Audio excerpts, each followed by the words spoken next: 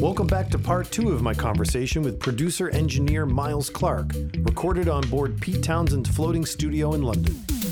Today's podcast is brought to you by JLC Accounting, bookkeeping, accounting, tax preparation, and advisory. For more information, visit jlc-accounting.com. That's jlc-accounting.com. Now here's your host, Brian Brodeur. Okay, so fast forward. Yeah. Here we are, 2018, summer. It is, speaking of LA, it's like Los Angeles weather here in London. Yeah. So in preparing for our talk today, I went and listened to a few things, from the Grand Cru CV a little bit. Did a little research. One of the first records, and I don't know what was done here or not, but I was flipping through, let me see, quick rundown. Tenfei, right? And I don't want to misquote who I listened to, but there was another band, and I quickly threw it up on iTunes, I think, gave it a listen, and the first 4 bars of guitar and then kind of the rhythm section kicks in sounded just like Nevermind. Okay. And this was from a couple years ago, basically. Okay. And so tell me what that looks like for you. That experience we all just talked about. Yeah. And now you're sitting here at a very professional place, commercial studio. He says, bashing the microphone. So connect those dots. So what's it like with those bands walking in now? Well, actually, Jonathan tends to take on quite a lot of the work because what's quite nice if you're running a commercial facility like this is that you still have generally a producer coming in, or a producing engineer or an engineer, so we're still having that sort of situation. So I'm not engineering all the sessions. Occasionally, some of them, Jonathan does lots of them. What percentage? That's a good, at the moment, about 25% probably. Yeah, okay. Probably less. But then that's because I'm still doing lots of stuff with Pete. Sure. And, my own other projects, so I tend to bring my own things in here and work as a writer and a producer as well. So I'm trying to stretch my legs in that department. Right. So having done as much engineering with... Okay, I'll just come out and say I don't really want to work on crappy pop music. I've kind of cut my teeth on pretty much everything I want to do. Yeah. And I know how to record stuff. So what I really want to be doing myself is I just want to work on the projects that are going to benefit me more, either for the love of it or for the money. Sure. Okay, so stop right there. 10 years from now, I bump into you on the street. Yeah. What do you see yourself doing? Maybe throwing me some money. No, I'm joking. Have you hit that? Have you written that number one, World Cup tune? And you're sailing off on your boat. What I'd really like to do is find some good bands to work with that fit into the kind of music that I really love. Producer, engineer. Yeah, because I kind of set up in a way that I'm running the studio. I love studios. That's all I've ever done. So I love studios, and I'm running a studio that I love, working with great people I love, and that part of it is overseeing that I'm really happy with. In terms of me personally, I want to find some really cool bands to work with that fit in line with that kind of indie, organic, folky, jazzy, whatever. There's just some real, some music, and sort of going out and writing with people as well.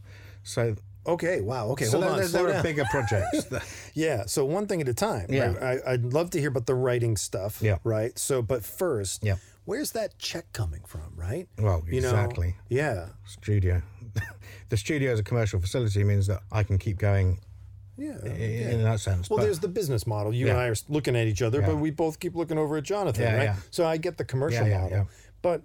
if you're producing and engineering, right? So, do we see the money coming from labels? Obviously, that's dried up more. And it's coming from the artist side a little bit more. Yeah, what tends to happen now is there is still some, some good label work out there. But actually what tends to happen if you're working with new bands, and that's the kind of the dream, isn't it? The dream isn't to be working with...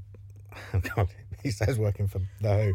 But it's not to be working with... in those big established acts all the time. The dream is to work with, somebody new and cool and take them from, their infancy and take them to be, you want to be that guy working with on the first and the second Nirvana album. That's what you kind of want to do. Sure. Well, there's a good example, right? Because they had done that early work. Yeah. And then we're kind of, let's go do this. Butch Vig and Andy Wallace mixed it. And that, the way that all worked did wonders for everybody, didn't it? Well, 1 and 1 is 5 in that case. Yeah. Wow.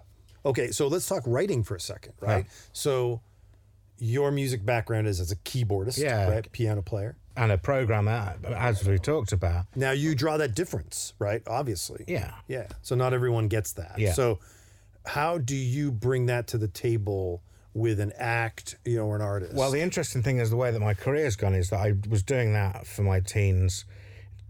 When I was at college, I was kind of one of the few kids that went into it knowing about sequencing and stuff, So I already knew a lot of that stuff.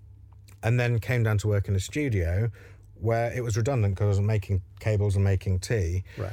And suddenly I wasn't getting my hands on any of that stuff. And I needed then to work out how to use these big mixing desks, which is an entirely separate skill. True. Yeah. Tell me about that. Right. So therefore, I concentrated for 10, 15 years on being an engineer and tuning my ears. That's different to sitting in front of a laptop. And this is kind of going back to what we were talking about. That's my point. Is you can sit in front of a laptop. You've got all these buttons that make it sound good, cool-ish. But as an engineer, knowing about what all the knobs do and compressors and mic pre's and mic selections and mic placements and, all of that other stuff, reverbs and things like that. So I spent a lot of time having sort of learned how to program, suddenly going, oh, now I need to learn how to engineer. I'm fascinated by that. Yeah, which is what all my work with Pete. I've never, especially in the early days, I never had any kind of musical input on what Pete or Rachel, his wife, who I was working with a lot, I wasn't having very much musical input at all. It was all making it sound good. So I became an engineer. So having had this kind of really good musical start out, suddenly I was a technical person. Let me drill into that a little bit. Yeah. So I'm taking the cues from you of kind of under this umbrella of obviously Pete wasn't asking me for I mean, would he turn to you and say hey, how's that sound? How's the intonation, or was it very isolating? No. I mean, with Pete, my role has always been a sonic thing. So in other words, brighter frequency or low end. Yeah, and always like that, and then just enabling the session to work because there's always so much going on. And again, to drill in, I mean, would he be so focused with you as an engineer? I'm interested in the artist engineer role. That's what I'm trying to get to. Yeah. So would he be so focused with you, look, I need a little bit more 3K in the guitar? Yeah. I mean, that kind of focus. Yeah, absolutely. I mean, because Pete, as somebody who recorded so much of, kind of one of the few artists then who would be involved in the engineering. He's obviously a great engineer because he was interested in it and took that, and he built studios. The reason we're sitting here is because he built home studios, and all of the biggest Who tracks come out of demos that he started at home or wherever. Well, the proof of that is in the Scooped albums, right? Of course, yeah. I mean, they sound great. Yeah, they sound, exactly. Yeah, Bargain is for me was listening to those demos. Yeah. It's ridiculous. Yeah. Never mind the other tunes. Yeah, exactly. So fortunately for me is I kind of ended up getting involved with a musician who had got all of that, someone like Keith Richards or whatever probably doesn't care so much about recording. He's a player and a songwriter. Right. But, Pete was one of the few that was really into the technology. Yeah, that's fascinating to me, because there are those worlds. And you think of the studio world, there are people who are on the other side of the glass. They don't want to know what you're doing. Yeah. Just make it run. Yeah. And that's very interesting. So, again, I want to drill into this idea of as engineer and coming from the sequencing and kind of that technology world and then having your hands on a parametric EQ. Yeah. Tell me about that learning curve. Well, when sequencing in those days in the early 90s, basically you just had something basic. I've had something very basic, top, middle, bottom mixer for all my keyboards to go into. Sure. And it would somehow either sound great or it sound rubbish. And, but I had no option to do much with that. So I went to a place called Lipper, which is in Liverpool, which is Paul McCartney's fame school, which Jonathan actually went to as well a few years later, to learn how to use a mixing desk and all about it. Like Berkeley, I suppose, was. Yeah, exactly. Yeah. So you get your hands on larger format consoles. Yeah. And I sort of, because I knew how to sequence stuff already and was doing that as a matter of course, my attention sort of turned on to how to make it sound better sonically. Yeah. And then as an assistant in a studio, you were kind of pushed into that role, into you're a recording engineer or mixing engineer. It's the sonics that you're there for because there was a producer and an artist who were taking care of what the music was doing. And on a big session, there was just always so much going on with the setup. Yeah. You just needed to plug up 20 microphones, 15 compressors, and, and make sure everything was working, headphone sounds. And there's so much to be taken care of there. And then it was about making it sound good that, that's a job in itself. Let me take a little bit of a left turn. We're sitting here in the control room of Grand Cru.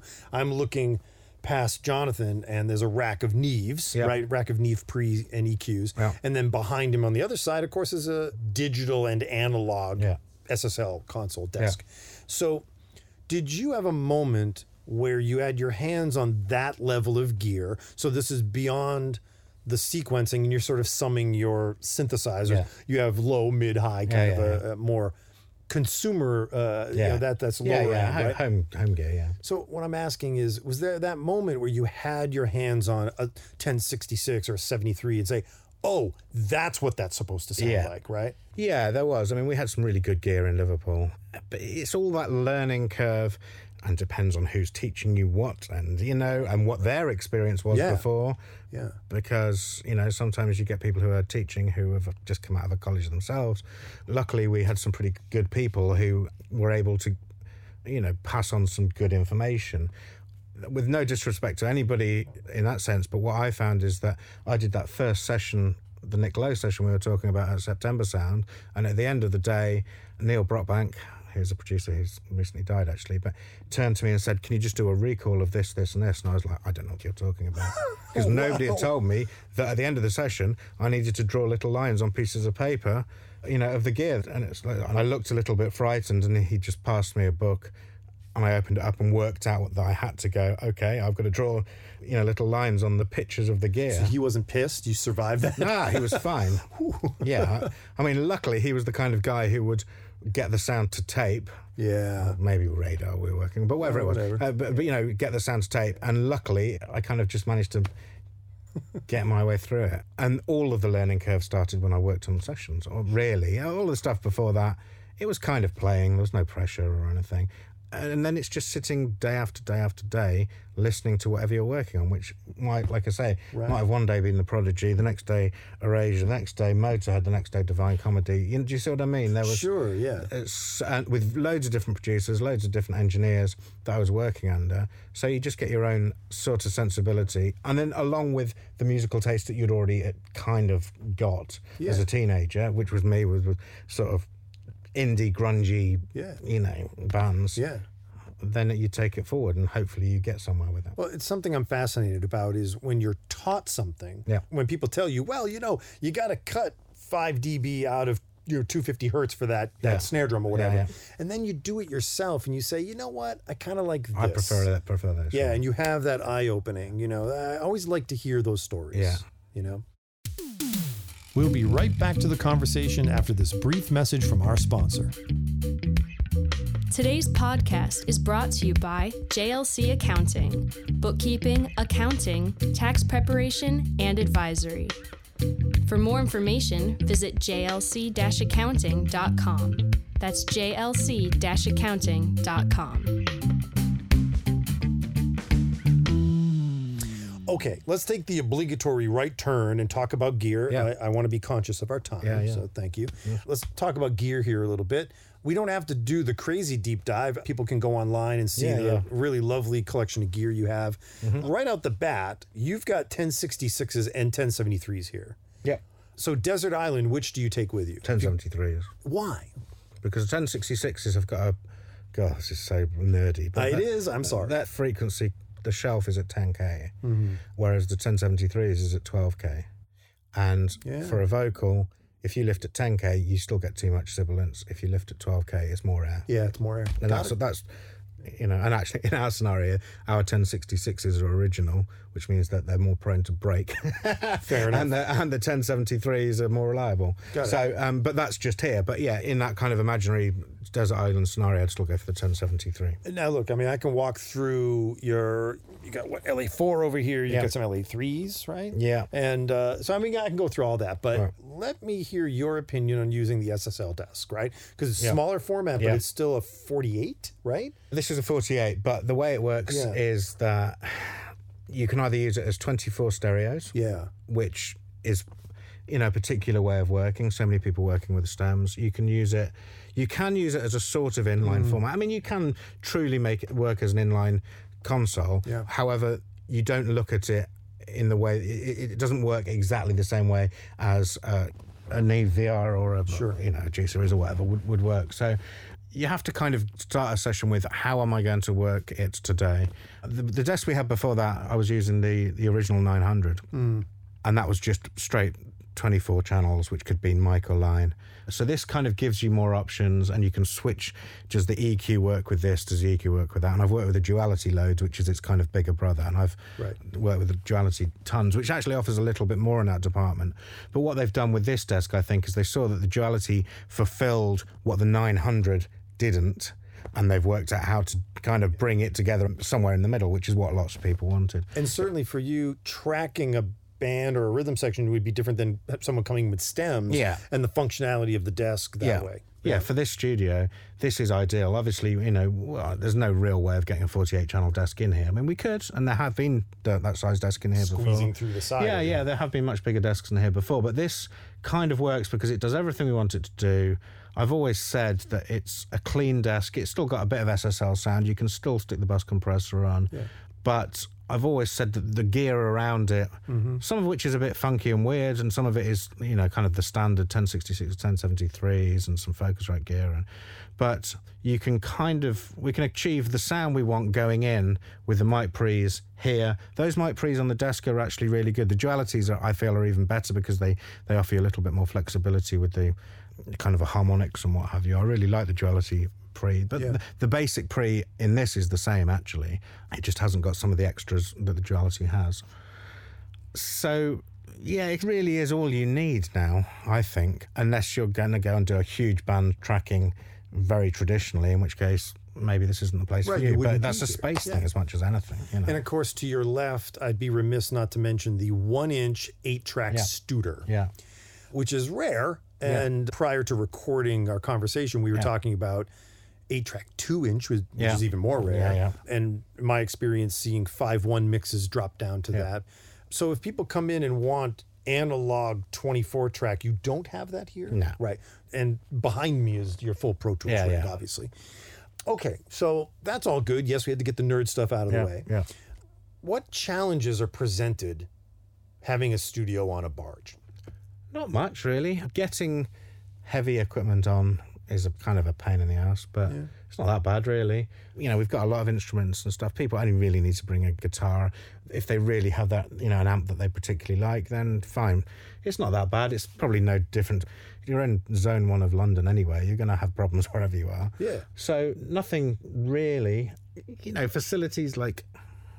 without getting too much into it, like the toilets, for example, aren't quite the same as normal toilets. So we have problems like that. But other than that, there aren't any problems. I mean, if the weather's rubbish, it's kind of no different to walking down a street in London getting wet. So it's kind of just the same. But in a day like this especially, it's lovely. How's your isolation? Do neighbors hear the music or tracking at all? Is it any different? We've never had any complaints at all. Yeah. You can't really hear anything. Really low end, occasionally. Sometimes the odd bit of middle-y guitar frequency will creep through. Yeah. Actually, the rubber ceiling around the door, remember it's 40 years old, so the rubber seals around the door sometimes shift a little bit and something creeps out. But it's really kind of over-engineered, really. It's built like a 70s recording studio. It's not, like so many studios that crop up now are plasterboard rooms with loads of foam and bass traps and stuff stuck on the wall, which... to me, obviously you can get it sounding really good, but there's always this feeling of it's not a very solid studio. Do you know what I mean? Absolutely. There's part of the vibe of the studio where you feel isolated. Yeah. And our time sitting here, I noticed walking over here that it is quiet over here anyway. Yeah, it's quiet. Yeah. Just the marina is isolated, even though literally, I don't know what, half a kilometer or whatever, there's Tower. London's over here. It's a very busy area. Yeah, it's 250 yards, and it's nothing. Yeah, but it's very calm over here, and it's certainly our time sitting here. It's nothing's going on. Yeah. I mean, what you tend to find here with this particular part of London is you have got the Tower Bridge, Tower of London. Yeah, lots of tourists out there. There's a big glass building which you might be able to see just about, which is the Sun newspaper. You mean I might be able to see it out of the porthole? Yeah, exactly. Which is an odd thing to say in a studio. But that's the Sun newspaper, kind of News International. Yeah. So there are kind of people milling around there, and then the city's a bit further up. But it's kind of an odd part of London, but a really quite peaceful part of London, bizarrely, that you're so in the centre. You know, you're within the square mile of the London city. Through your eyes, you know, what's the current kind of London music recording scene like right now? What's going on? There's always something going on. One of the things that we tend to have here is that there's kind of a lot of pop music. There's a lot of urban music, sort of, you know, for the studio that as it is, we're getting a lot of urban sessions, we're getting a lot of writing sessions, label-based writing sessions. So if you have 3 people that are all booked to do a session together, each of those has probably got a space that they use normally, but actually they get thrown together and a label will pay for it. So that's great. And those sessions are, you know, quite fun to have in here because they seem quite relaxed, which is nice. Yeah. I sort of remember I used to work on sessions where it wasn't quite so relaxed because there were, you know, hard and fast deadlines with big technical sessions, whereas now, you know, we get quite a lot of very relaxed people in here just really enjoying their time. So that's really good. In terms of bands, there's always a producer and engineer within a band. So what tends to happen now is that we see a lot of people coming here to do overdubs or mixing. It's a weird situation for someone who worked on, you know, things from start to finish. Sure. Do you know what I mean? But yeah. Doesn't mean it doesn't happen anymore. But it's kind of quite vibrant, really. Much more than I think. Sometimes I sort of go to bed thinking, I just wish there was more bands. I wish there was more going on. But actually, we're fairly busy, and there's always something exciting happening. Artists seem to be coming in with tracks more, obviously. Yeah. And then the traditional engineer, I'm asking you, I guess, your thoughts on this. You know, the traditional engineer sometimes might have to slot into almost like an assistant role and have them get their tracks up and then writing happens in the studio and then maybe they leave. Yeah, you know? I mean, I think the way that people have some kind of specific role doesn't always work like it used to. You used to have, I used to be on sessions to be a producer, an engineer, a programmer, an assistant, and a runner. You know, that many people all having specific tasks that they would do. But with the hub of everything being a computer now, you know, that's one of the things, you know, literally everything goes through that computer. So you can only ever have one, I mean, it'd be a nightmare otherwise, but you can only really have one person using the computer.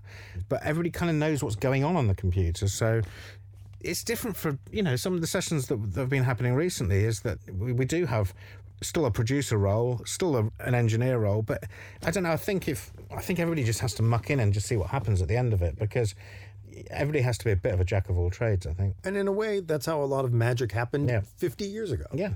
It's the creative process. Yeah, if George Martin hadn't kind of had an idea about how the desk worked, he wouldn't have been able to say, let's try this.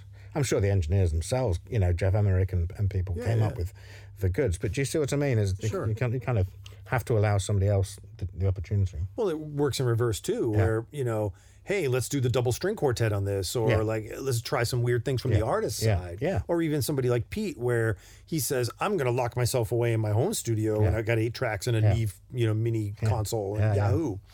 It's incredible. I have one last question for you. Yeah. So phone rings, you pick up the phone, you answer it. Okay, you have a conversation, you hang it up. Yeah. The person on the other end of the phone just solved one of the biggest, if not the biggest problem going on with the Grand Crew or you know. Yeah. Who was on the phone and what's the problem they solved? Okay. Wide open, whatever you want to answer. It was somebody saying, I want to book the studio for 2 months to do a whole album, band recording, start to finish. It's not a big problem, but that would make me happy, is that, you know, we've been running this place for 3 years pretty much now, 2.5 years, as a commercial venture. And a lot of the work we get is day to day or 3 or 4 days at a time. And we've had some really good longer term projects. Spring King have just mixed their album in here. You know, we got some Years and Years did a couple of weeks last year. But what I'd really love is to have something which goes right from start to finish. And I've, you know, in my old studio, I worked with a band called Sparkadia, and we had a month booked out, an Australian band, and it was a month, but from start to finish, creating the album from there to there. It might have got mixed elsewhere in the end, but the point is that kind of, you know, it's nice to have that level of intensity of work going on, because everybody gets something out of it, I think. It's less bitty work, you know? Sure. And it's a creative process. Yeah.